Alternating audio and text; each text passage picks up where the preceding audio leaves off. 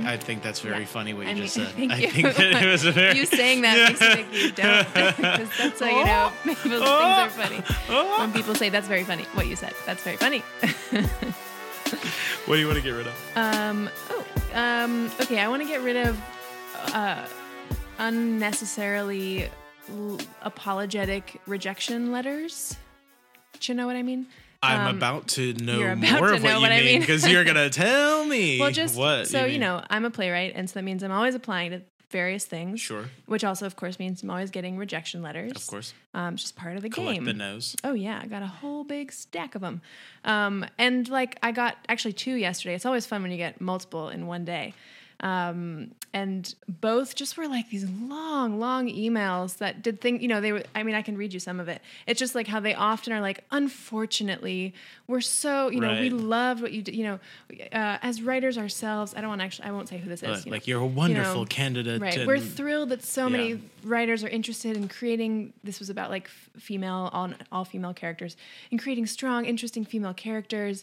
We also found ourselves with all these submissions, and I'm like, okay, you're trying to, make me feel like if you actually liked my work, then you would have picked it, and B, like, poor you had so much work to do to choose your people, So I just feel like I prefer the ones so popular, and you don't understand how difficult that is for me. Yeah, it's also funny because, like, especially when you get multiple in one day or back to back, it's like some of them are like, we got a record-breaking 100 things, and others are like, we got a record-breaking 600, and so then I'm like, oh, okay, so that one that was like a record-breaking 100, you're not doing so great with your submissions. But anyways, I just feel like it'd be better if they were shorter, to the point, don't have to try to make me feel better. I already got a rejection, and I'm cool with it. Don't worry, Yeah. So that's what I want to get rid of. Okay. Yeah. I do Duolingo. Yes. You do Duolingo. Occasionally, it's been a while. Yeah. We used to Duolingo dually. Dual. No, it's too close to what it just is. I know. But I know it works really well on paper. We used to screenshot each other when they had like weird bears and Frankenstein monsters. Being like, pass the cheese. But pass the cheese. Well, I just want to get rid of stupid Duolingo mistakes because when you're just like, know this, boom, and then you type it out and you look at the thing that the answer is actually asking you because you're like in the ghost category, and then you say ghost correctly, in which I certainly know how to do. I don't. In Spanish. Oh, you mean the word ghost? I don't know the word ghost. I don't know it, but I'll get there. There is a spirituality section. Its symbol is a ghost. I'm sure that ghost will be on there, or spirit. Okay, but wait. But what you're saying I'm saying is you and then you power that out, and then you didn't even check to see that your thumb had moved over, and you didn't type soy, you typed like SIY, or instead of like Esta, you typed Uta because you typed a W instead of an S, and you didn't check your sloppy thumb technique, or as the SCDMV in Charleston, South Carolina, a representative once said to me, because you've fat fingered in the wrong letter. They said that to you? Yeah. Well, they didn't tell me that I had fat fingered something in. This guy, who was a very bizarre guy, and I'm in an awkward situation because he basically, well, yes, regardless. Intrigued. I'll just be honest, and I won't be politically correct. Yeah, it's just that he was in no position to be like fat shaming anyone. I was like, what? And he was just like, basically a ticket was misattributed to my license number. Like someone had, like, it's the ticket, the picture of the ticket clearly listed a different license number, a woman's name, a different city, all these things. But when the person was typing in the number, they just typed in my license number by mistake, and then I was notified that there are 2 points on my So then when I'm contesting it, then the guy's like, "Oh, we'll see about that." And I'm like, well, I'm not that person. I know that I didn't have a car on the date that this is suggesting I got a ticket. And then like he pulls it up and he's like hiding it from me, and I'm sitting there being like, dude, you're saying that my record is something that I'm claiming it's not. Like, if this is on my record, I should have the right to see it. I shouldn't have to fight you to see it. And then when he sees that it's wrong, he's like, oh, well, I guess someone just fat fingered in the wrong number. And I was like, wow. I was not expecting that. Maybe, though, he didn't mean it as a bad thing, like as far as the word fat. You don't know that. I guess you don't know that. Right. You know?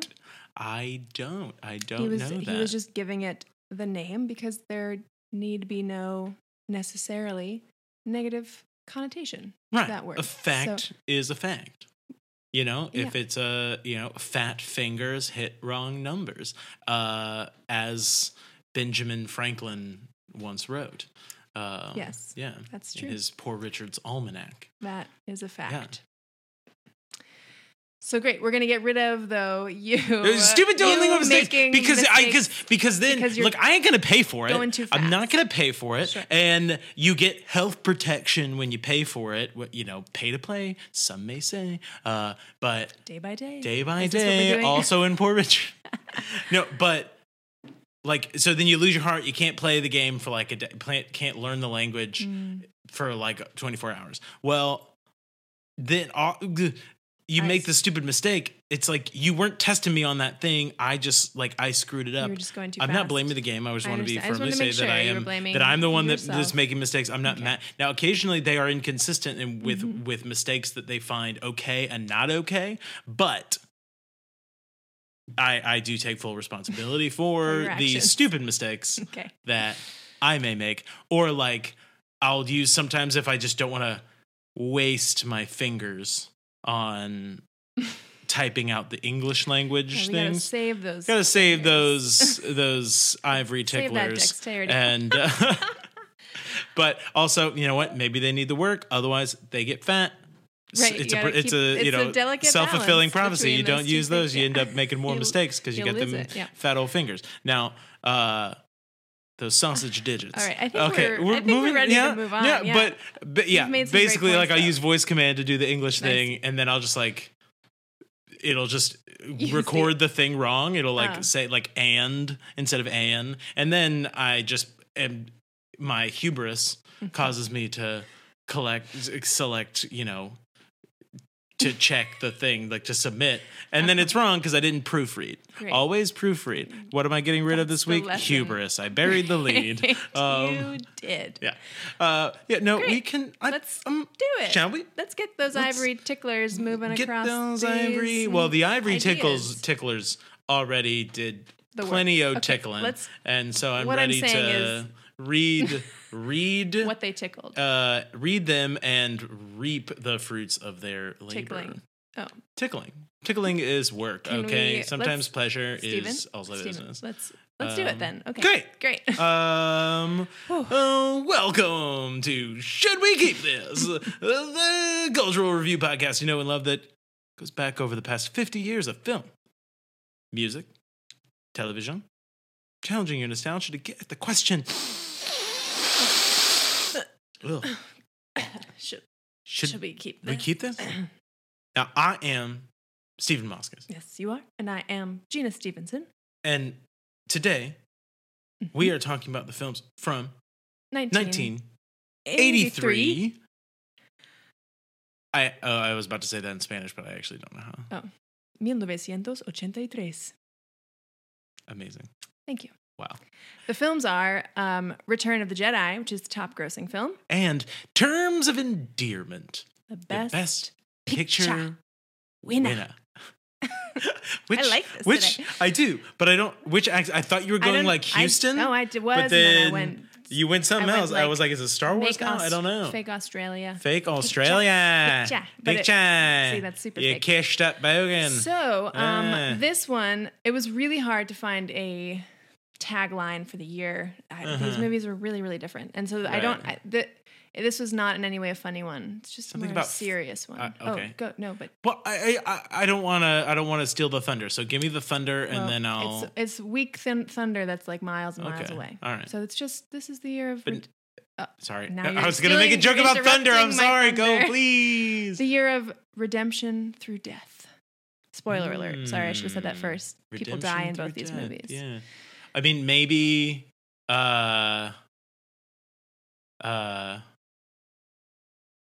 Something like Parents Ain't That Bad, or sure, because like a character from one movie, a son is like oddly understanding towards his father and very presumptuous about like how much his father loves him, and then in another film, will not say which, a daughter who is no spin, what some might say mistreated by a mother, not saying who, is also very like close and forgiving and resilient towards that bad treatment. So like a bad parenting, great child thing. I don't do this. Sure. No, this is your thing. I love this. Just because I've already got the phrasing, I'm going to stick with redemption through death. I think it's applied. It also is. Sure. It has undertones of parenting, certainly. Right.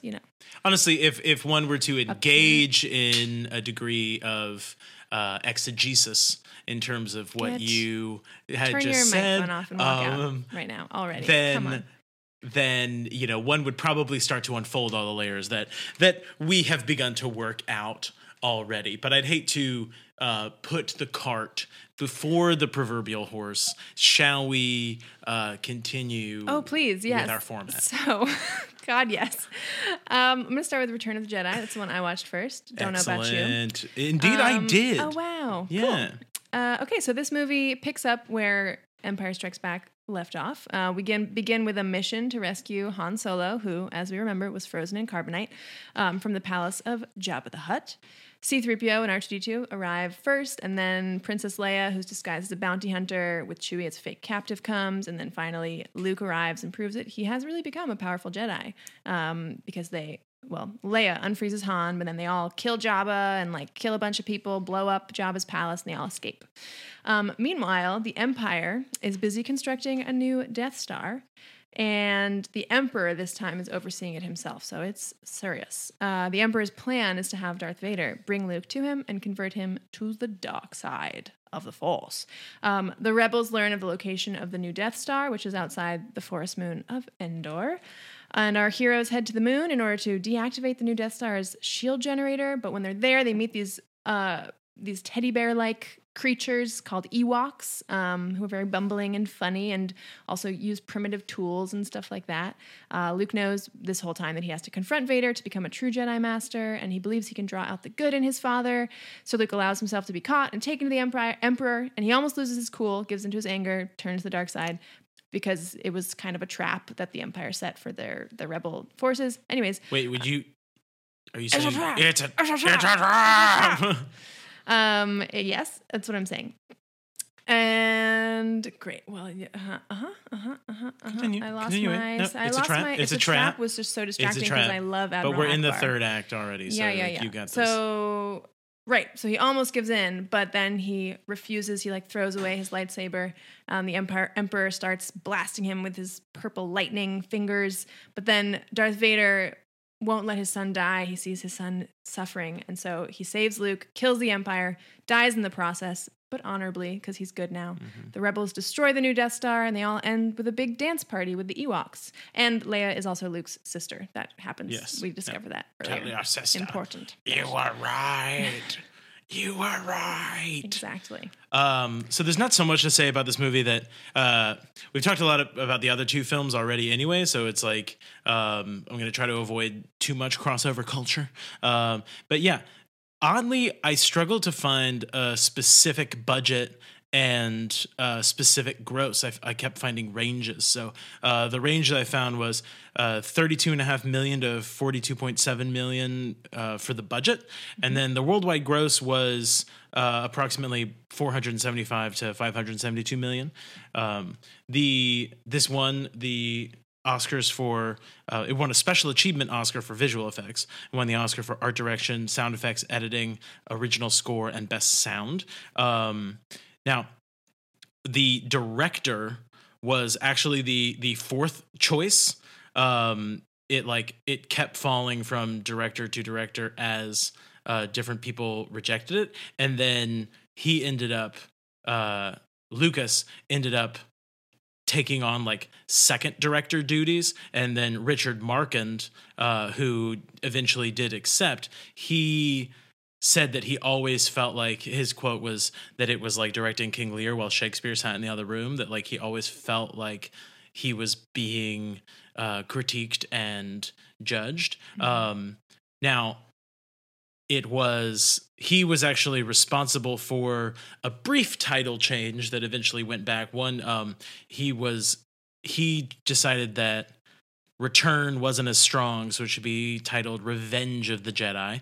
A couple posters do exist. But then they decided that it made the Jedi sound too harsh, so they brought it back to Return of the Jedi. Now, he is responsible for the Return to Dagobah, because they wanted Yoda to validate that Vader is his dad, because because they consulted child psychologists and found that if they didn't do that, there was apparently like a likelihood that he was likely to be disregarded, or that Vader would be seen as lying. So they put that in there to make sure that that it was taken as true.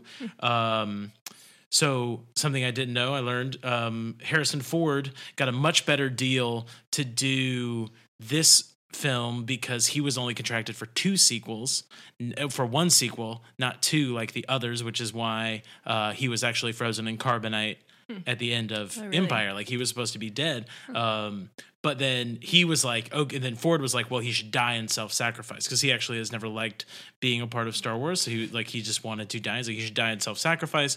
And then Lucas was like, no, need you for the merchandise. And if you do that, then we lose merchandising. I do think I think it's fitting that is how he dies in Force Awakens. Self-sacrifice. There was something cool I thought was that the inventor of the Steadicam, Garrett Brown, is responsible for filming the speeder chases. And then the biggest things that we know that are going to resonate with people are the gold bikini, it's a trap, Ewoks, the Force is strong with this one, the Sarlacc pit, and then now this one's a big one for me, and sister. I know it's a so huge one. You have a twin sister. I had completely forgotten that line until, now we've been talking about it. And then when you saw it, you were like, there it is. That's the one. If you will not turn, perhaps. Oh, sister. So you have a twin sister. You're doing it again. How many more times are you going to do it this episode? If you won't come over to the dark side, perhaps she will. No! Oh my God, spot on. You have a career as a Mark Hamill impersonator. Thank you. Just for this one movie. Yeah, should we talk about the ticky terms of endearment? Yeah. Terms of Endearment, a very different type of film. This is about a mother-daughter relationship. It begins, so there's this woman, Aurora, who is a widowed mother living in Houston, and she has a daughter, Emma. The mother is they have a close relationship, but also sort of a controlling one, right? Aurora is like controlling, demanding, has a lot of opinions, is very sort of old-fashioned, proper, whatever, all those things. And Emma is about to marry a man named Flap, which must be a nickname for something, because what a name. Right. And Aurora doesn't think that he's good enough. So she actually doesn't even come to the wedding. Emma and Flap get married. They have this really wonderful love. They end up moving to Iowa because Flap is a professor and he got a job there. Emma has 2 more kids, and essentially, like, we're seeing basically a long period of time, like 15 years in the sort of parallel worlds of Aurora and her daughter. So we see, as time goes on, did I already say this? Emma has 2 more kids. I don't remember if I said that, but she has 3 kids. Hammer at home. Financial troubles arise in their household, as well as suspicions that Flap is cheating. Meanwhile, back in Houston, Emma starts seeing someone also. And she's had lots of different suitors since her husband died, and she kind of pushes them all away, but they also like kind of are her neighbors or like her close friends. It's very strange and interesting. But she does start dating this guy, Garrett, who is a retired astronaut who lives next door to her. And he's this like, he's like a philanderer and a drunk and like kind of a mess. Yeah. He's like Jack Nicholson, he's just but Jack one Nicholson. that went to space. Exactly. Yeah. Dates younger women, all these things. But the 2 of them start to actually really kind of falling for each other until Garrett feels too much responsibility and he breaks things off. Meanwhile, Emma discovers that Flap indeed is cheating. He takes a new job in Nebraska as the head of the English department at a new college and moves the whole family out there. When Emma arrives, she realizes that the same woman he was seeing also is in Nebraska.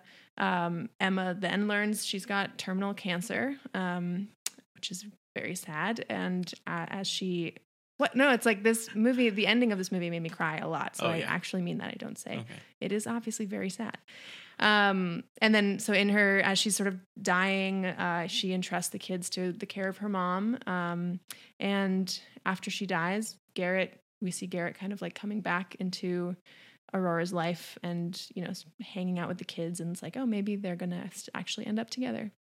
That's the movie kind of. Mm-hmm. It's a lot. It's, harder to explain, but basically just the long life of these 2 relationships. Well, yeah, and it's definitely more of a character-driven story than Return of the Jedi, very much like action-adventure plot-driven. Mm-hmm.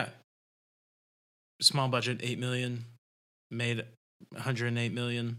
Now, this was nominated for sound, film editing, score, art direction, supporting actor, actress, and then it won supporting actor, best actress, and then the writer-director, James L. Brooks, won director, adapted screenplay, and picture for this movie. Now, at first I was like, oh, wow, this is like James L. Brooks, like one of his first movies. But actually, he had worked in TV like massively in the 70s. Helped create and was on the ground floor of Room 222, Mary Tyler Moore Show, Rhoda, a show, Lou Grant, Taxi. And then he hired a guy, Matt Groening, I don't know how to pronounce it. It's that OE thing that sometimes sounds weird. It's just OE. But OE. And then he might be Groening. Maybe. Like it makes an A. Maybe. Anyways, but while he was working on the Tracy Ullman show, he hired this guy to create a series of shorts, which led to the creation of The Simpsons. And he has 47 Emmy nominations, of which he has won 20. So he's not exactly an underdog. And then he also worked on films Big, Say Anything, Jerry Maguire, and As Good as It Gets. Now... pretty much everyone in this movie is a name by the time that they're in this movie, except this is Jeff Daniels' second movie. Wow. So we're right on the ground floor of Jeff Daniels. And he played Flap. Yes. Mm-hmm. And he but though I also did want to say for those theater grads, those sweet BAs and BFAs. I knew you were going to put a sweet in there. I had to. Ben Nye Jr. did the makeup for this film. Of Ben Nye. Of the Ben Nye makeup. Makeup Company. That is correct. Heir to the Ben Nye fortune. And then also Ellen Chenoweth is casting, and I was like, you know what? I recognize those names, and I don't feel like casting gets enough credit, or attention. Yeah, this was her second year working, and then by the 2000s she's like casting everything that like George Clooney does pretty much, and I mean she's one of the more major casting directors in film today. And then it was also cast by Juliet Taylor, who is most known for casting every Woody Allen film. No commento. But this film is mostly known for, like you said, being sad. The only thing I could find or think about was there is a moment in Friends where Monica's trying to make their parents cry because Ross always gives their anniversary speech and it always makes them cry, so she's gonna make them cry, and she's got pictures of their dead grandmother, pictures of their dead dog, and no one's crying. And then finally she's like, you remember when Deborah Winger had to say goodbye to her children in terms of endearment? You people are made of stone. So yeah, that was like, so it's basically, but there are loads of references to this movie just being sad. And tis quite. Quite sad. Now, I will say though, I do want to point out, you left an important subplot out of the plot summary, which is did I not Lithgow. Say that she has an affair? In my notes, I think did. I totally skipped a line. She starts seeing someone. Oh yeah, I skipped a line. Emma starts seeing someone as well, and she and Flap become more distant. That goes in the middle somewhere. Yes, which that person, John Lithgow, yeah. And so I just think it's because I feel like a lot of films have like the husband has an affair, but like it's got this layer of complexity because they're both having an affair. Yeah. Which she begins before like substantiating for that sure he is. That he is. Yeah. Yeah. Shall we do a sweet decision? Accountadoon to the decision? Is this Spanish? No. Yeah. How dare you? That was wow. Oh, I know. But yeah. Ready, steady, grrr. Both. I think just terms of endearment. It really pains me to say. Interesting. Yeah. It meaning to keep. Agreed. Heard. Oh, okay. So Heard. Make sure. I hear you and I understand you. And I want to give you a platform to justify this ridiculous opinion. I'm just curious. So I have plenty of thoughts that are not necessarily complimentary of Return of the Jedi, but I'm curious as to why you want to get rid of it. Basically, okay, it was a tough decision, but essentially, I just think it's not. It's just not as okay. There's a lot of things that feel really like different about this movie than the first two. One thing is I feel like it's not funny, and the others like comedy coming from characters is such a huge part of the first, episode 4 and episode 5. But in this one, like the only comedy really, I'm pretty sure, comes from like the Ewoks being cute, and I am a fan of the Ewoks, I do have to say, although I have thoughts about them too. And like some droid stuff in the very beginning when they're at Jabba's palace. But like otherwise, doesn't seem like a lot of like real, like the characters just feel different than they were in the other movies. So I feel like there's like a strange disconnect to me between this and the others. And then the other part of that too, I feel like, is that it's like Luke is like a completely different person than he was, like, again, character wise. I just feel like he obviously is trying to show that he has now like gained all this knowledge and is this powerful Jedi, but I just feel like he's a totally different character. Like he speaks differently, he acts differently. Again, he's not like kind of charming and like funny ever, and I don't know. I just think the ending is really like weird and cheesy with them all like dancing around this like Ewok fire. And then I think like thinking about the broad picture of Star Wars as a franchise, like if this had been like, I feel like if it was like there was 4, 5, 6 and then it ended, then I would want to keep this one because I think I do love the movies and I still love this movie because probably because it's part of my like childhood and my nostalgia. But because now there are so many, like, and the new ones, because the new ones are actually good, several of them at least, I'm like, I feel like I can be a little more discerning in my ability to say, you know, it's not like I'm rejecting Star Wars in any way, but I'm just saying like this one in particular and the way they made this movie just feels kind of like different from the heart of Star Wars. Like there's so much good adventure. There's so many, like, I think the special effects actually like are pretty impressive, a lot of them. And like, there's some great action sequences.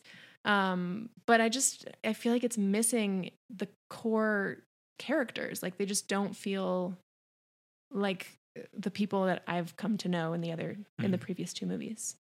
Like Han is not, he has like no funny lines. Like, you know, he doesn't seem like he's got his sort of like charming piratey guy. He doesn't have any moments like that really. Maybe like a tiny one where he tells Lando to like not, you know, mess up the ship. Yeah, not a scratch.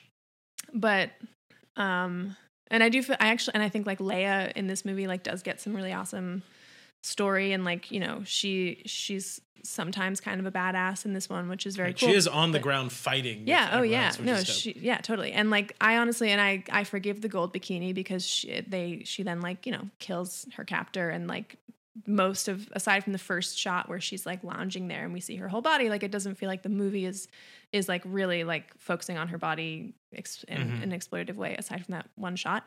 So, you know, like I do think there are a lot of great things in it, and a lot of it is fun, but also the Ewoks I think they're cute, but they just take up so much time, and that has a huge part of the middle of the movie that has nothing to do with the plot, really. So I just think it's kind of the weakest one of these three at the very least, and definitely the next ones that are about to come. But you know, the prequels. But yeah, I don't know. What do you think? Well, okay, so I agree with you on all points. And with regards to the gold bikini, I definitely feel like, you know, he is so Jabba is basically sort of a mafia kingpin that has numerous slaves. So if she is being held as a slave, as like a sort of sex slave by this person who is unilaterally condemned by the film, I think it's fine. I think that what is more condemnable is how culture in the subsequent 30 years has latched onto the gold bikini, talking about how much the gold bikini is like a sex fantasy and all these things. It's like, oh, this strong and powerful woman. Oh yeah, you know what part I loved? Right. Oh man, when she was chained, when she had a collar around her neck and was chained. It's true, because I didn't even remember so much of the movie that she gets to do later, where she really is fighting, and she's, you know, she's on the ground with the troops. She's like saving them in a couple moments. Because the image that sticks in my mind too, because it's been so hammered into us with pop culture, is her in the gold bikini. Yeah. So I judge Us worse than the film. Yeah. I agree with you on all accounts. I think that, you know, when we talked about A New Hope and we talked about the way that he was borrowing from other sources, particularly Dune with regard to Tatooine, and Dune's characters, the Fremen and the population of Arrakis is heavily based on the Middle East. Then if he then creates these like cartoonish sort of minstrel stereotypes of these people, then to what degree are those sort of caricatures of like Bedouin Arab populations?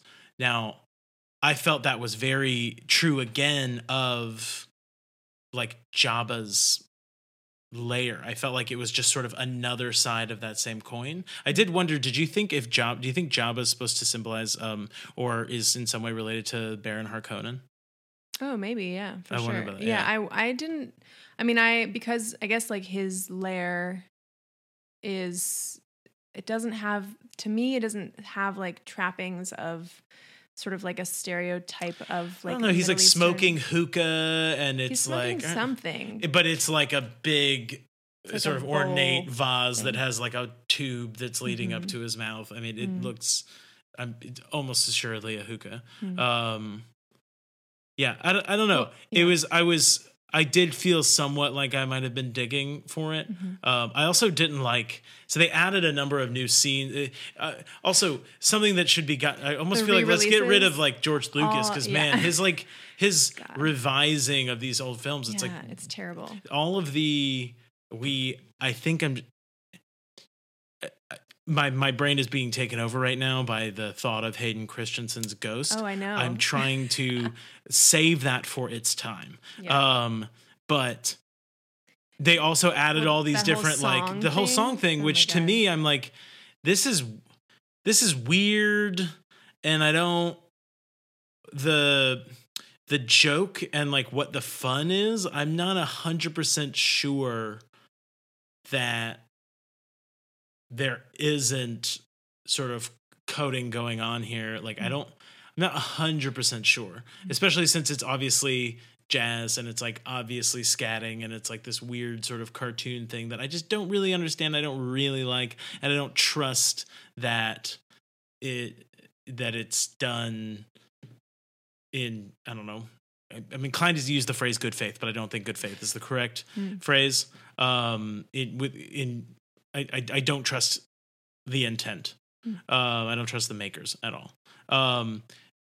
So we also have a second woman in the universe, which is nice. And we have alien species that seem to be like the ones that are like relatively human-like are not all white you people, are correct. Right? One of them was a dancer that gets eaten by the Rancor. It's true, but then a couple of the singers, there's some singers, true, there's like some people. True. Would you call them hominid?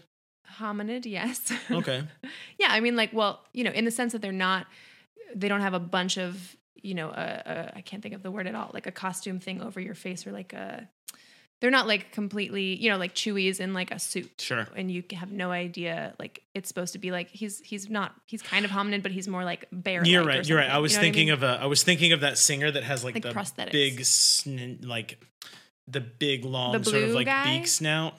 The blue elephant guy? No, not the blue elephant guy. One of the new. I do love the blue elephant guy, but no, one of the new sort of like CGI singer. That's the other thing that's really annoying is that like all of their effects from the 70s have aged really well. They have. All of the effects from the late 90s have aged very poorly. It's true. The Sarlacc pit with the like weird little bud thing. Why do it? It's so much scarier if it's just like a pit of sand and teeth coming out of it. Because it just means that like this animal is like so giant. Yeah.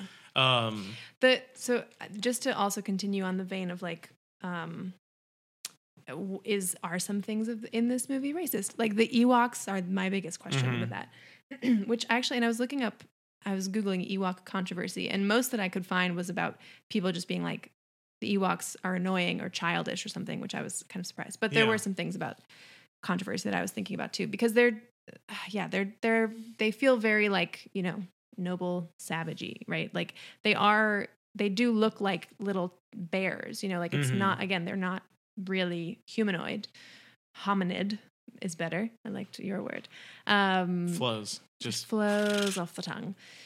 But at the same time, of course, like they are, like there are clear things that seem to be being drawn from, as far as like them being this kind of native species, and them like maybe they're about to eat these people, and like this sort of like they have like teeth around their neck, and they have these kind of staffs and like all of these things that feel, and like arrowhead they're spears, know, like that. It does feel like they're being, drawn from like some kind of native culture and like just kind of created into a cartoon. Yeah, like if someone were to say, if someone in their head were to go, okay, I'm gonna combine like Iroquois Native Americans and a teddy bear, you would get an Ewok. Well, and apparently George Lucas did like there's a tribe that lived, that their land was like in the Redwoods where this was being filmed, was called like it was like Miwok or it was like Miwok or something. So, and then he made them Ewoks. I hate it so much. I know. No, I said I don't want to get rid of the film, and I'm still holding to that. Because I'm just reiterating our point from last week, which is that I do not believe that we're in the business of getting rid of bad films. And I have a couple tabs, race, women, and they've got like 2 bullets. Then I just have this absurd category. The Death Star doesn't really make any sense, right? Because it's like this battle station, but it's located at a fixed point in the galaxy, right? And lasers, they travel at the speed of light. Well, if it's not getting rid of a planet that's in that solar system, then basically once they know that the Death Star has fired its laser, the nearest star to us is 4 light years away. So that planet has 4 years worth of time, if they are as close to the Death Star as we are to our closest next star, to prepare some sort of defense. So like, I just realized like, oh, it seems like a lot of resources allocated to something that is not particularly effective. But I think it will be able to move. It's just that it's still under construction. Well, the other one there was never really any discussion of the original one moving. I was just like, wait a minute. No, I think it moves. I don't know. I'm also basing this partially on this Star Wars board game that I play. Okay. So I shouldn't do that probably. Okay. Although it does hold up to the films. Anyways. I do like that the spaceships are way more realistic than E.T. because if you notice, there's no just gratuitous lights on the outside to make it look futuristic. Spielberg and Lucas are friends. They should have talked. No, but then also the plan. So they want to get Han out of Jabba's, right? So C-3PO and R2, they go in to Jabba's palace, okay? They present Luke's message, and Luke gives Jabba the droids, so they are now laborers for Jabba. Then Leia comes in, wants to buy Han, and like makes this show with a thermal detonator. But then tries to sneak in, defrost him in the middle of the night and escape. But then they're caught. She's enslaved and Chewie's put in a cell. And then with Han, and then Luke comes. He's thrown into the pit with the Rancor. He kills the Rancor, and then he's pulled out, and they're going to be thrown in the Sarlacc pit. And Lando's standing with them. He is infiltrated as well. And then as they're standing by the Sarlacc pit, that's when he does his flip around. R2 reveals he's been carrying Luke's lightsaber all along, and then they open it up, and boom, they fight, and they kill Jabba, and boom. So when it all happens, it's like, oh man, wow, they thought it out. But also, it makes no sense. It makes no sense that they're like, okay, like if Leia was not able to like make the purchase that she wanted to make, but she just gave Chewie away. So like, if she did and took Han, like what would happen to Chewie, or like what would happen to the droids if Leia melts Han and then they run away? What happens to the droids? And then if Luke in some way is able to like not get dropped into the Rancor and get exactly what he wants, then like then why would he need to do all those pre-existing steps? It's like this weird ornate plan that because it worked, it seems like it makes sense. Totally. But there are so many things you're like, why? It makes sense. Why would that be the plan? It does not.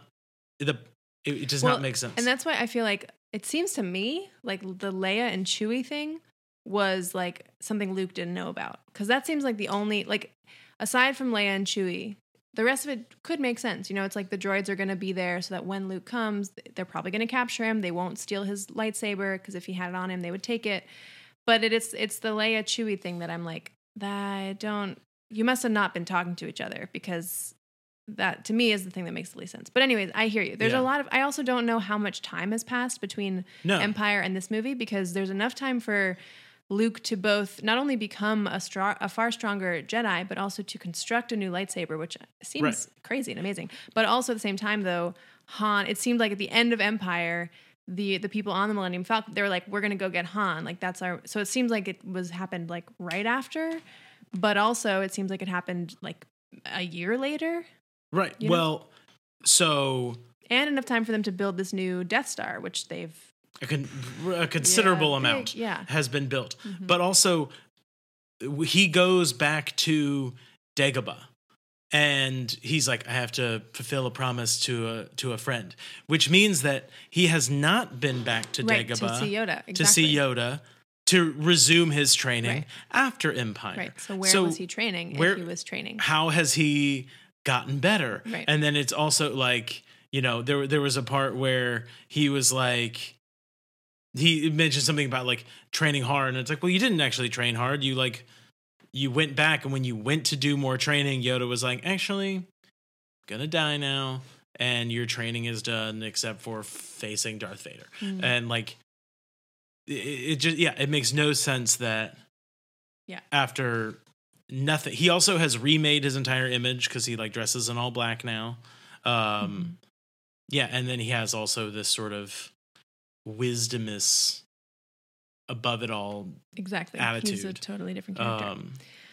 And going back to the thing about are we talking about whether a movie, like, is it worth taking into account whether a movie is quote unquote good or not when we're talking about this? I think the question of like taste and do we like the story that we're being given, and you know, like that, I agree, should be put to the side. But I think that we can take into account things like with this and with E.T. too, of like inconsistencies, like the way a movie was written, and like whether it seems to have been done in a sloppy way / in a like, well, let's just do this and the audience won't think about it way. Like those do seem like components that we can assess because they don't have to do with our taste as far as do we like the story. It's about like how was the story constructed, you know, and that is something I feel like that you can break down, story construction and things like that. So I was just been thinking about that and wanted to.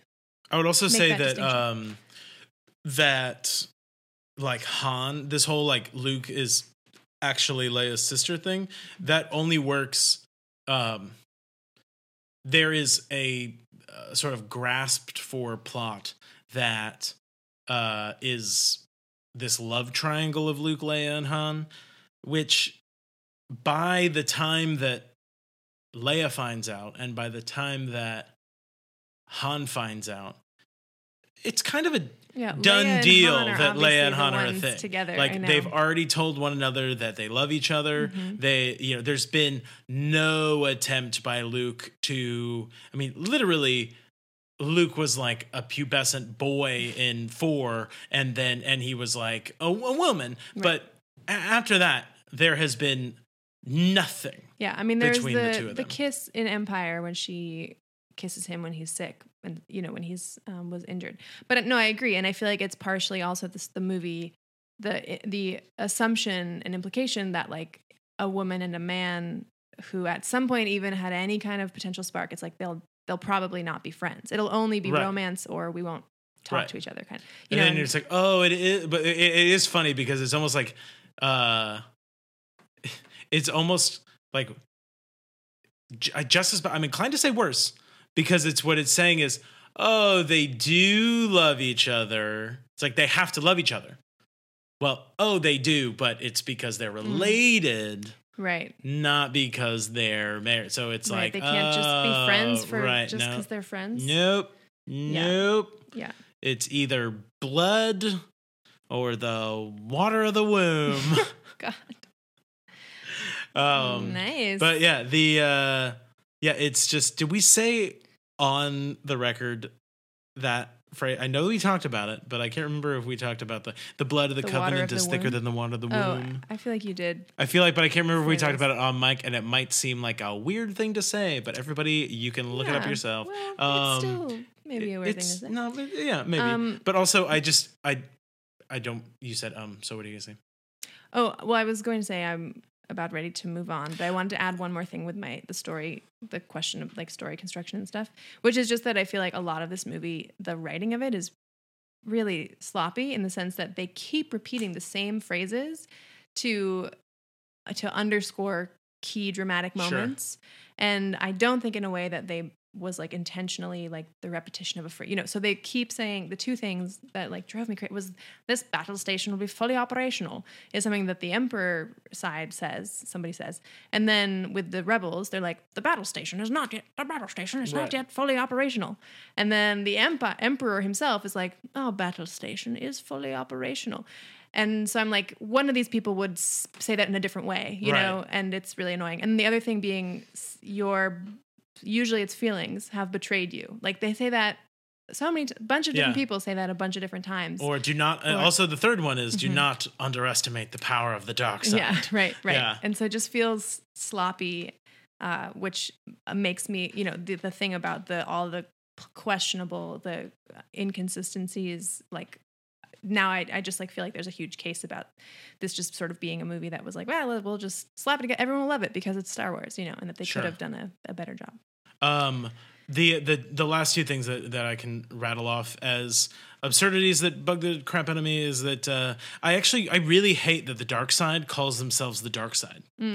Like it just doesn't no it doesn't bad make guy sense. Thinks they're bad. Right. Yeah. And also like, yeah, they're not going to acknowledge themselves as existing in the evil part of the spectrum. Like it's just not going to happen. And even, if you were to look at like, I don't even want to get into the Judeo-Christian spectrum. I'm just gonna say that like there are no groups that are condemned as evil whose name for themselves is evil. Right. So it just doesn't, it's just so silly. And also in like episode 1, you get that like they have a name, like the Sith. Right. And so there is a way of like, there is a discipline that involves this sort of darker art of the Force.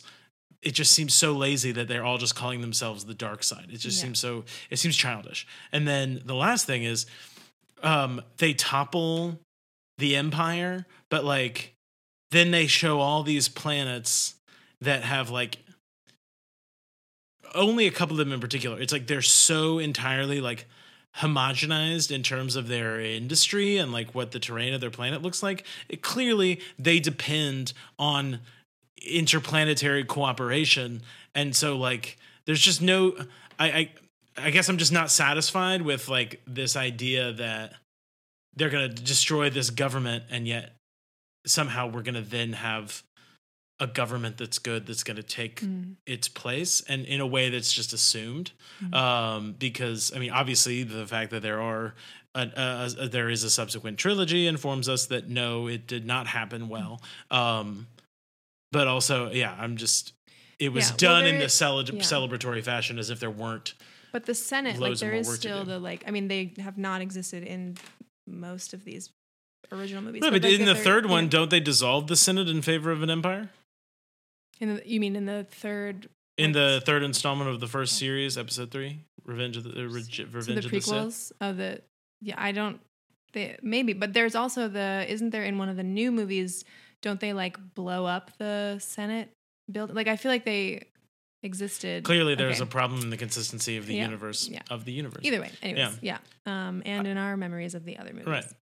So I'm ready to move. To move. Let's move to terms of endearment. Yeah. Oh. Yeah. I really love this movie. This might be my favorite new one that we've had to watch, or it's up there for me. I just love that it's so I don't know. Yeah, that it's so much about this mother-daughter relationship and that all the different relationships explores so many different types of romantic and familial relationships, and all of them feel really like you actually get to see them, grow and change and develop and get bad and get good, like in a way that feels really like life. And I just felt by the end of this movie, it's 2 hours, it's a little over 2 hours, but it felt, I truly just felt like I was watching this epic that was really taking place over the course of this a long period of time, because I just thought they really did a beautiful job of following through and being really, really believable and realistic rather than kind of making things more Hollywood or more kind of like the expectation of what happens when someone has an affair, the expectation of like this mother-daughter relationship is fractured and therefore it will crumble. Like that was never actually a question. The mother-daughter, their like weird dynamic, which is definitely strange. And like from the outside, you're like, oh God, this seems bad and unhealthy, but they were totally each other's best friends too. Right. And that was just never a question that was going to dissolve, you know?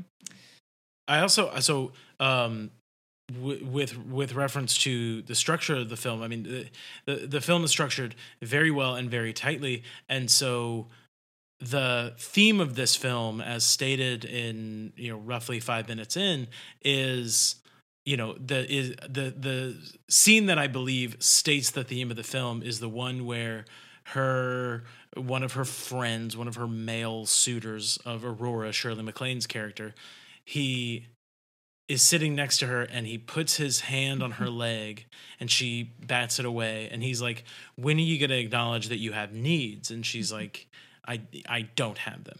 And so the entire film is investigating the need for romantic connection and how sex is very much a part of that for people young and older.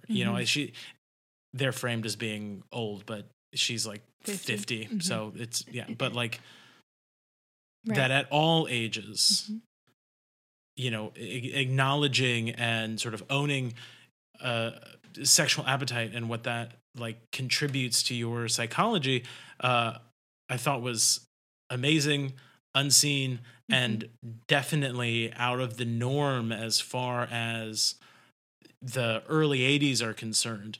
And then to add to that, the central characters and the characters driving the story are women. So like to have not only a conversation about healthy sexuality that's like honest and open, with one that's driven by women as well, I think is incredibly unique to the time and very refreshing. Yeah, agreed. I mean, and even, you can see it in the very beginning, the first, I actually don't remember how much time has passed, but it's at least like 10 minutes or well, you said 5 to that scene, but we're basically like, we hear reference to Aurora's husband, Emma's father. We don't see him in the shot ever. Like in the very beginning, Emma's just a baby and Aurora's checking on her. So we never see her husband or the father. And then the next scene, he's died.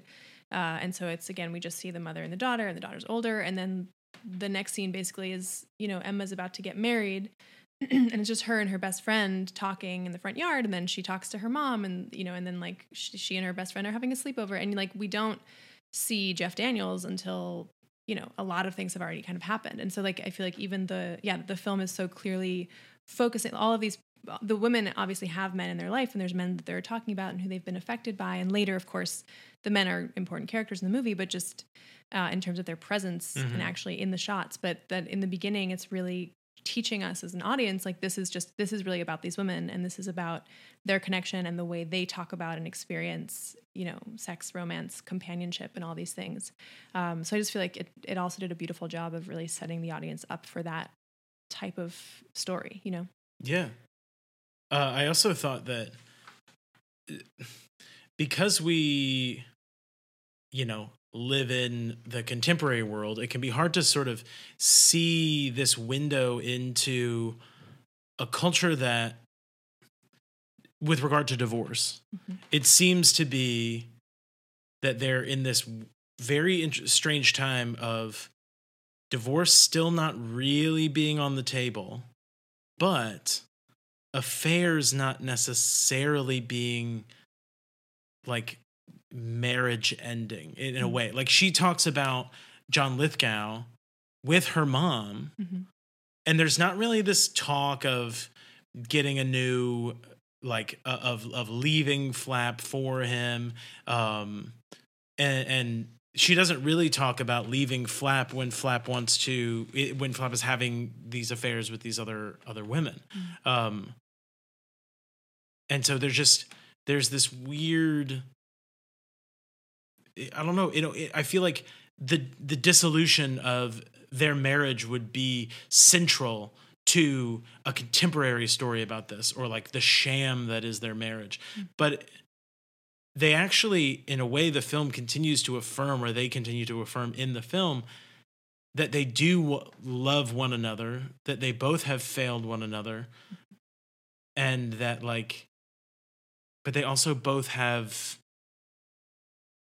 I guess, needs. Like I thought it was so strange that John Lithgow, so they move to Iowa, and Iowa is where she meets John Lithgow, and then toward the end of the film they move to Nebraska, and he's like, "Can I have a picture of you?"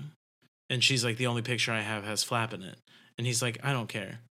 And so he's just like willing to take this photo that's not of the two of them. They're also holding hands publicly I mean, maybe it's reductive for me to call Des Moines a small town, but like it's definitely framed as more small town than New York. New York is like, I think it's fair to say that Des Moines is a smaller town than New York. Right. Most places are. That's okay. Agreed. But like New York is caricaturized for being the city, and then this is like described as, it just is framed as being a much smaller town, but without the normal sort of small town, everyone knows each other's business kind of problems that movies often paint small towns. Yeah, and that's why I feel like this movie it's just such a realistic job of what would this actually be like for all these characters. So even so both the thing of like it would be such a classic movie thing for it to be, you know, somebody who we saw as a minor character in a scene sees them holding hands and then that explodes in some way. Right. But it's like, yeah, I mean,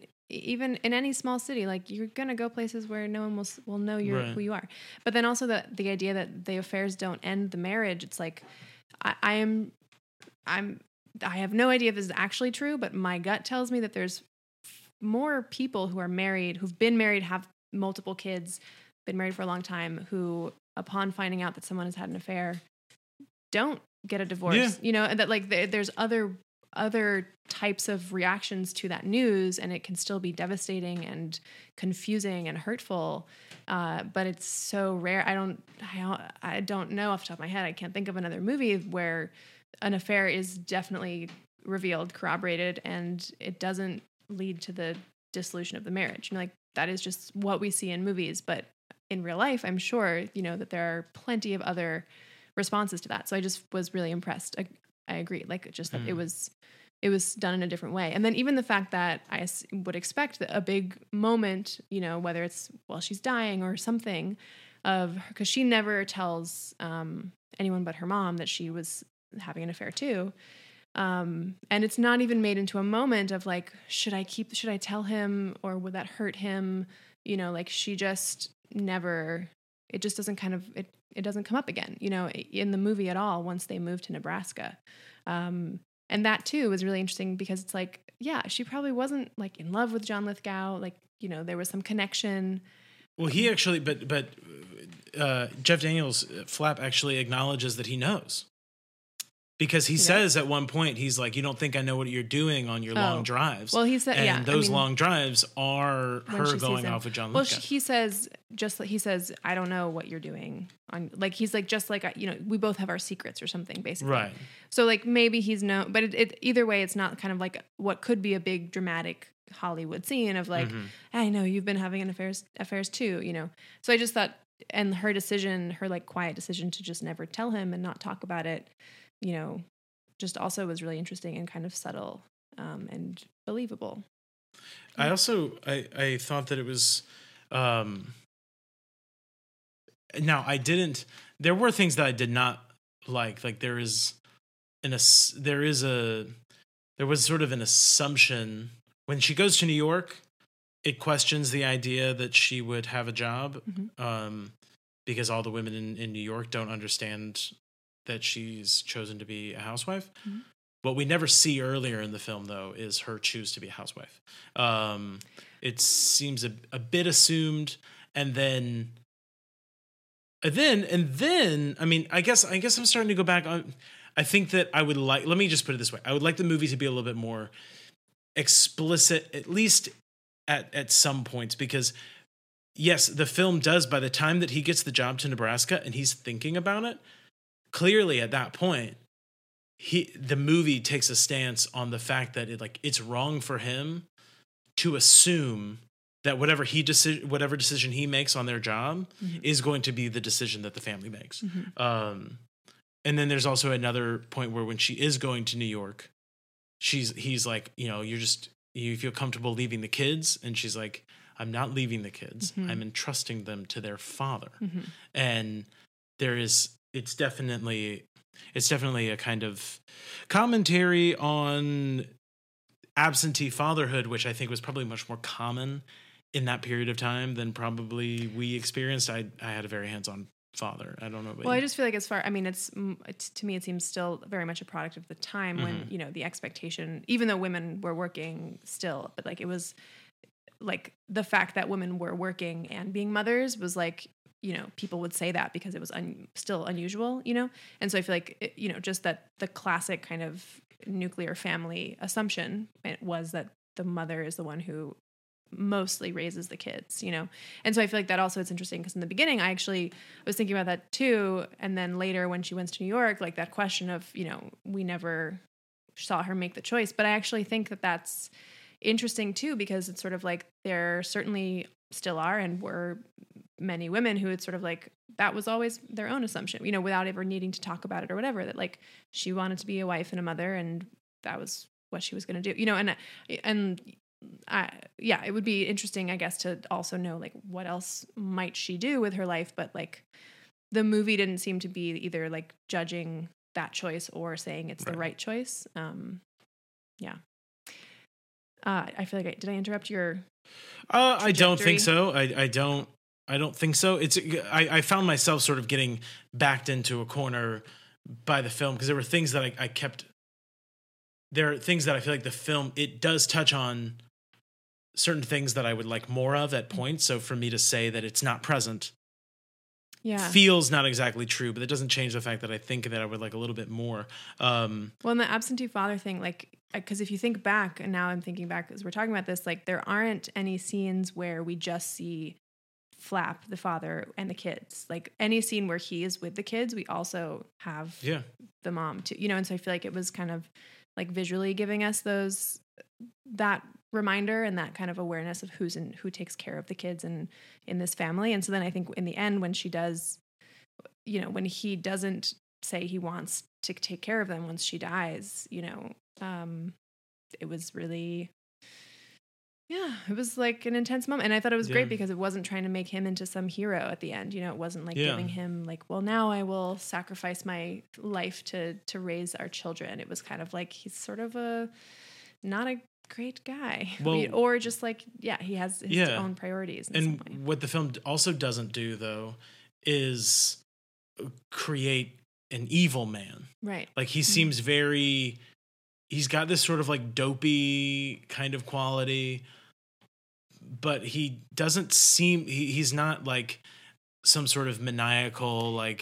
beard twirling man that's right. And with Jack Nicholson, there's no judgment on any of the characters. It seems they're all, Well, or the judgment is explicit. I feel like Jack Nicholson is judged by Shirley MacLaine, right? In a way that, she's constantly let's have lunch. I mean, I'm sure it'll be difficult for you to go out with someone when it isn't necessarily a felony. I know, I love that. Brilliant. She's so great. Right, but she's judging but then we peel back then we get more time to see that Jack Nicholson, it's, that who he actually is when he lets go of all of these kind of acts that he puts on, and stuff like that. But and he acknowledges the act that that he had his moment and which was going into space, right? But he's still he hangs on to it, but it's all he has, and he's never got the thing he wanted the most, which was to sit with all the other astronauts and talk about what the experience was like.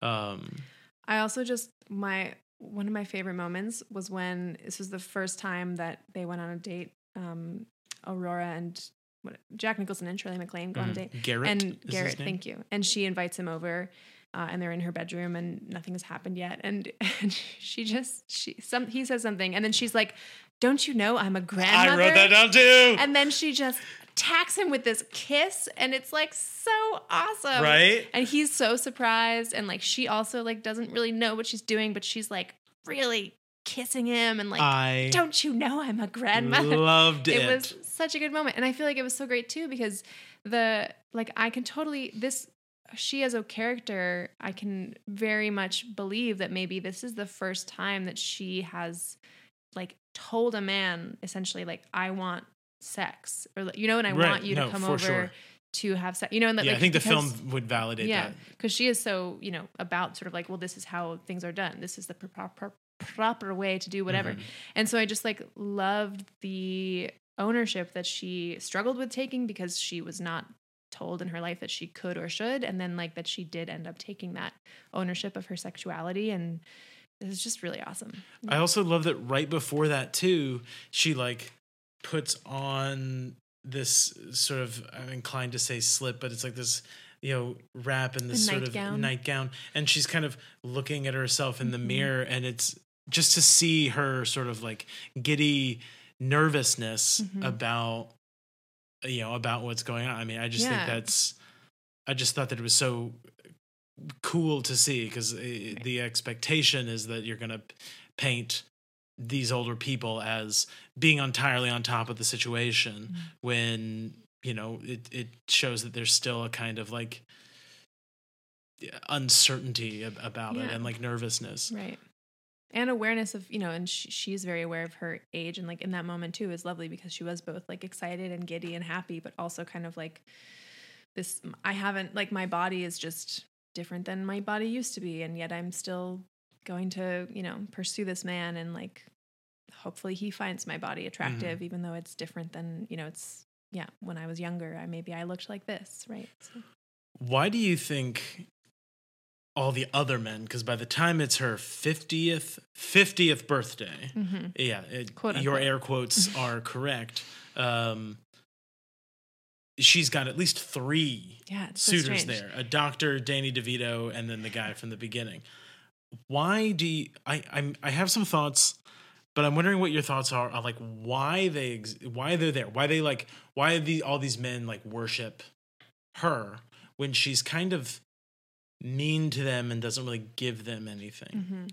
Well, it seems, I think it's like about the comparison between them and Jack Nicholson, probably. Like they're doing everything right according to her rules, probably, as far as being courteous and being like acting appropriately and being sort of not publicly embarrassing in some way, I guess. And yet like she doesn't want any of it. Like she has her own understanding and expectations of how relationships are supposed to be created and formed, but then her own kind of expectations, like she allows herself to then like question them when she does start to pursue Jack Nicholson. And so I feel like they are meant to be like the obvious choices for her, these men who clearly adore her and like see her as kind of a dominant woman, but also like want to make it just feels very it feels very like a Tennessee Williams. It feels very like the Gentleman Callers, like Southern, something 100%. Yeah. For me, I was watching it, and so they're there for years. Years they are just like begging for a little drip of affection, and part of me, now she does have this kind of like feigned sort of Southern belle naivete when she's entertaining, and part of me wondered like, is this sort of a commentary on like male obsession with naivete? Like, is there them chasing after her because they see her as like this naive figure? Is there much different? Is there much of a difference between that and Jack Nicholson, going after sort of younger women because they don't see him for who he is. But then I actually started to wonder, because she gives them so little, is it more of a commentary on like men and their willingness to like write their story onto what a woman is giving them? Does that spark anything? Is that like something that you're like, oh yeah, no, that happens? Or you're just in general, not in the film, but to me it seems like a general truth. Sure, that of like what I want, I'll see what I want to see in you, and sure, yeah. And that like that like, and they're not looking for the woman that she is. Sure. They're looking for the woman that they're projecting looking onto for. her. Yeah, exactly. Totally. And they're also like, I imagine for, you know, because 15 years at least some of these people have been around. That's what he says, because she leaves and then goes over to Jack Nicholson and is like, you want to have lunch? Right. You invited me to lunch. And he's like, that was like 15, exactly, like 15 years ago. Well, I don't think the lunch invitation was 15 years ago, but when Emma left home was definitely like 15 years ago. He says something like that was 15 years ago. She says, years ago you asked me to lunch or something. Anyways, you can find it. But because in that case, the kids would be like 20 years old. You know what I'm saying? But regardless, that like they are probably also there because they actually like the situation the way it is. You know what I mean? Like the men, you would have given up if you actually just were like, I want her to be with me. You know, by year 5 or 7 or 10 or 12, you would have been like, okay, I'll move on. But I feel like it also is just like this like strange little dynamic between this group of friends. But. Yeah, I mean, like that first guy, it's untold how long he's there beforehand, and then he's there when she's like going to marry Flap. I couldn't tell if she was 18 or if she was going to marry Flap. Yes, the daughter. Yes, I think she was about to marry him. In that opening scene with the movers, when Garrett moves in, is that the day before she's? I thought that was maybe not though. Yeah, the time like moves very quickly, so it can be difficult. And yet they people all look the same. Seem to not age terribly much. Yeah, right. Which, you know. Yeah. Okay. To quote, you are correct. She says, I was curious if you still wanted to go to lunch. I wasn't aware that a few years back, you invited me to lunch. A few years back. I was wondering, would you like to do lunch? Do lunch? Remember, it was dinner, remember, not lunch. Okay. No, lunch, not dinner, I mean. Not dinner, remember, it was lunch. I'm Great. I have the script in front of me. Well, you said dinner, not lunch. Well, I was reading for both parts, so maybe it was unclear, but tough. Like whatever. Now, there were some things that I did not like. Did you have anything that you did not like that you want to? I would like to hear yours. So, first thing is that when she catches Flap, like talking to a grad student, they have a very public fight. And I mean, everyone is standing on the street, looking at them, and then he's like, "You're gonna ruin us with your spectacle." Well, he still gets the job in Nebraska. Like they still then after that go to Nebraska. So I'm like, I think he already had received the job offer right before. Yeah, but how did he not lose it? I mean, like, how did he not? In Nebraska, how would they know? There wasn't internet. How was he not fired from his job after such a public display about his involvement with a student? And then which if he were to be fired from that job, they would absolutely find out in Nebraska and fire him.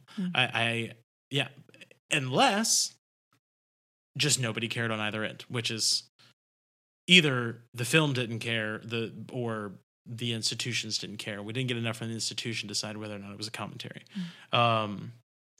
Then the other thing is that, so the scene in the beach, which is the only real like 80s scene we get, which is just like gratuitous wealth. Let's drive a Corvette in salt water by our feet. Mm-hmm.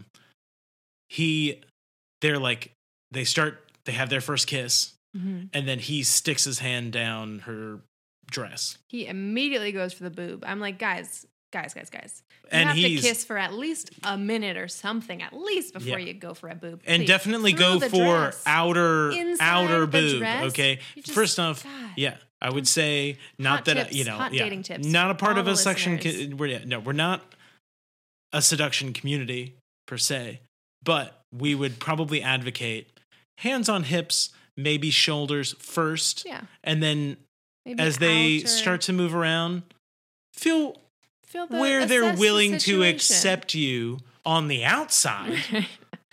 And then, in a public place, probably don't look for anything inside at all. Mm-hmm. Probably don't look outside of like the navel, like the navel. Mm-hmm. But are you flicking me off right now? No. That's just my natural resting position. Middle finger up at you. No, I really wasn't though. Okay. But yeah, so that moment was improvised by Jack Nicholson, and he just did it without talking to her. What an asshole. Yeah. And people talk about like, oh, Jack Nicholson. That's the thing that I kept finding myself like struggling because I thought he was like such a great actor in this movie. And part of that is he just like really goes for everything, and he quote unquote never does the same thing twice so everyone stays on edge.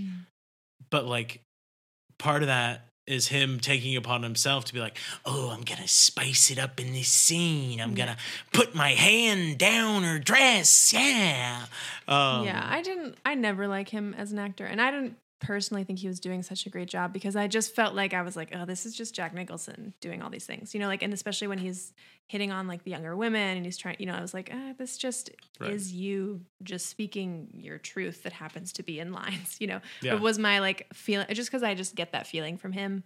And his his Hollywood history just also validates it. So, but bizarrely though, in the film, it seems to be somewhat okay because much of the film is about humiliating that persona. Yeah. Even when they go to have dinner in his house and he's got this wall of photos of him as an astronaut. Right. And in my head, I was like, my immediate thing was like, whoop, glory days. And then sure enough, she was like, this is just so sad. Right.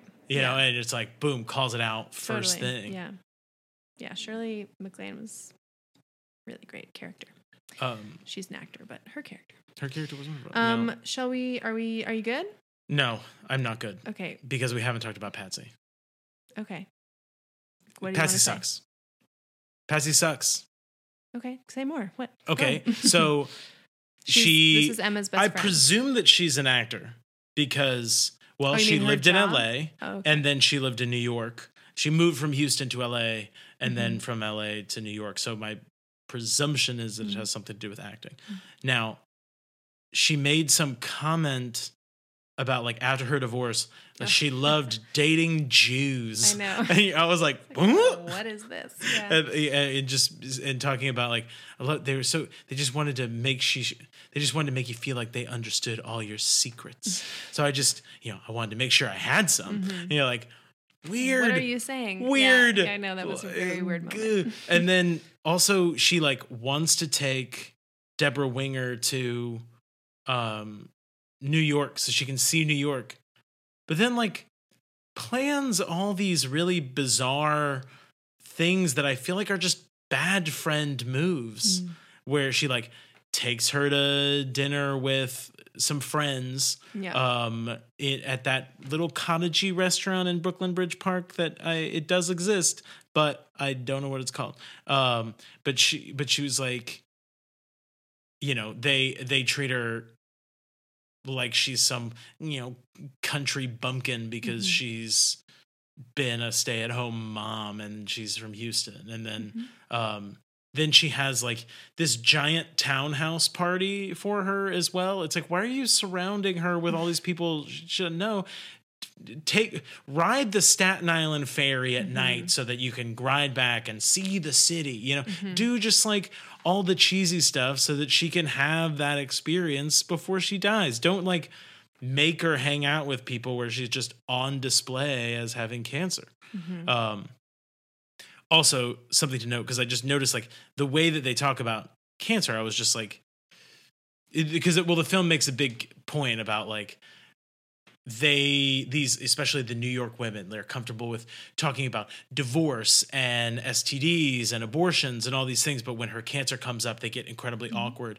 Well, the book was written in 1975. But yeah, the book was written, I'm going to verify that right now, but the book was written very shortly after something called I didn't really know was the thing, but it was the War on Cancer, it started in 1971 with a bill passed by Nixon to increase cancer research and funding. But it was this massive attempt to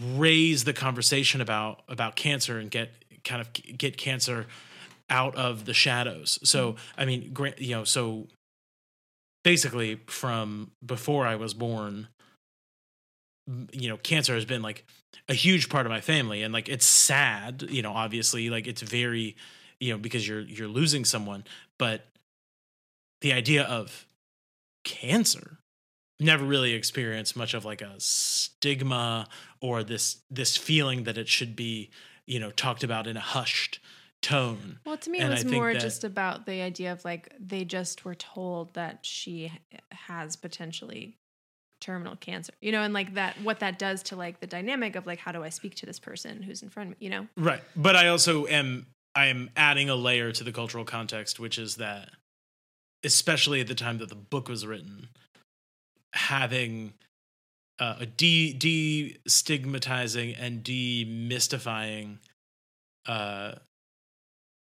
cancer was like on the immediate agenda so far as to be recognized by Congress. Which, to be devil's advocate, like doesn't mean that has already, like, if they decided to like pass a thing to try to help destigmatize cancer, that means that like people on the people level may not yet be there, right? That they were like, Agreed. We acknowledge there should be. But the film also takes place. The film is also coming out 12 years after said bill, and 8 years after the publication of the book. Sure. So a little bit of time to catch up. To catch up. Because I did think the scene was so funny when she like tells the women in New York, like, you don't have to, like, it's just cancer. Like they don't have to, you treat it like it's anything. And so then it cuts to the party, and the first thing that you get is, so Patsy says you have cancer, and she just like spits. Yeah. I thought, that was really funny. And I mean, I guess the last thing I just don't want to leave without saying is I thought that it was really interesting that the mom, they had this open relationship where they talk about, like sexual appetites, and like willingly and openly, which is a bit that I found like, wow, definitely don't have that. But the fact that the mom recommends that she get an abortion, I thought was very before seen. Yeah, I mean, it felt to me like just kind of indicative of the rest of the way that they talk to, like, that whether or not, they are either, whether or not the mother is like, believes abortions are a good thing, she's like, well, you don't have money, I can't give you money, just get an abortion, like people are doing in the sort of like, there's lots of people who are hypocritical about their views on abortion until it affects them. But and I totally, I mean, I was trying to imagine, it's really, really hard to imagine this relationship just because like I don't have a mother who is single and dating. And so like, like I'm not going to ask her to talk to me about my dad because that's my dad. Right. But if it was somebody else, and like, then like I could totally maybe see that. And like that also kind of adding to the really interesting, unique relationship that they do have. I was like, I buy it with this relationship. Oh, and Patsy wanted to separate the children. She just loved the daughter most. Yeah, I know. But to be like, they should be together after the death of their mom. No, I just want to take the girl to New York. We never get to see what she actually says, but I feel like she was probably like, I'll take care of them, but everybody knows it's just because she loves the girl and she doesn't care about the boys, But maybe she did say, I'll just take the daughter. I don't know. We just unclear. It is unclear. Unclear at best. Yes. Yeah. Okay. So let's do it. Let's do the old reassess. Ready? Estás listo? Lista. Yes, I'm ready. I'm sticking with I think just terms of endearment still. What do you think? God. I mean, I think that you're fucking screw it. We have enough movies. Sure, let's get rid of it. Let's chuck it. It is very bizarre too because it was like it was the one that I probably watched the most as a kid. Because I used to say it was my favorite because, and I think just because I remembered like Jabba the Hutt and the Ewoks the most. For me, it was the one that had the most dramatic, like most even-footed lightsaber battle at the end. It was a very cool lightsaber battle. It's true. So that's like what I remember the most about it. Yeah. But yeah, it's just like filled with lots of things that are bad, and if they're also on top of that characterologically inconsistent when they had virtually unlimited resources by virtue of like the fact that they had already been for years running like the biggest franchise ever. They could have done anything, and they could have gotten it right, and they didn't. They probably didn't because they didn't have to. Yeah. Sorry, Return of the Jedi. I'm very sorry. Sorry. Okay. Let's do the whole. So next week it's 1984, which spooky year. Do not know. Spooky year. What happens? Next year is Beverly Hills Cop, which I've never seen. Never seen it, but it is like people love it. Apparently, it's good. Oh, we're getting a nod from thumbs up. Yeah. Whoa. And then also Amadeus. Oh, cool. You've seen that? I have. I have not. I have read and seen Equus at least twice on both counts, but I have never. Different story, obviously. No, but no, I know. Play, Peter Schaefer, right? Or whatever. Yeah, I would call him Schaffer. It's two F's. It's two F's. I'm saying, but it's important. We're gonna stick with this point for at least 5 more minutes. Sure, and I will say I just want to give a nice little bebop. Palula to what a great year in music next year is. When Doves Cry, What's Love Got to Do with It? Say, Footloose, Against All Odds, Take a Look at Me Now, Jump, Hello, Owner of a Lonely Heart, Ghostbusters, and Karma Chameleon. I mean, literally every time that we have read. That was a beautiful poem you just made. Well, thank you. By combining all those titles. Oh, man. Are you segueing us into another poem? Perhaps. Oh, my God. But I just want to point out, every other time we've read the top 10, there's been like 2 that I either don't know or don't care about. And every single one of those, 1984, contrary to popular belief, great year. Controversial. Great. To George Orwell. Well, we are a Rock Rising Productions podcast. Is that your haiku? No, but this is how it works. This is our ending thing. So we finish everything and then we do Okay, right? fine. Yes, we are a Rock Rising Productions podcast. So, You can follow Rock Rising Productions on Instagram at Rock Rising Productions. Julie? Is it at Rock Rising Productions? At Rock Rising Inc. We already know this because everyone follows them. But at Rock Rising Inc., you can also follow us at Should We Keep This on Instagram. Very exciting. That's right. Exciting. All right. To close this off. Oh, well, first, I'm going to give you... Oh, my hashtag. Your hashtag. I have 2 choices for you. Sicko The first one's mostly a joke because it's impossible. Are they all jokes? No, one is real. Oh, sorry. Okay, option number 1, Hayden Christensen's Ghost. It's the wrong one, but it's just fun to imagine what you might hashtag because it's just too lengthy. It's too lengthy. Gotcha. But number one. Nope. Number 1 comes first. So this is number 2. Hashtag Water of the Womb. Water of the Womb. That's where you're going this week. Oh man. Can't wait to see what you do. To close this out, here we go. Haiku number 1. Phone calls and affairs. Don't you know I'm a grandma? Go get some, Shirley. That's my first haiku. Number 2. Dear Mr. Lucas, Your feelings have betrayed you. Too many Ewoks. Nice. And with that, we say farewell. Farewell. Good night. Farewell. And good luck. Good day.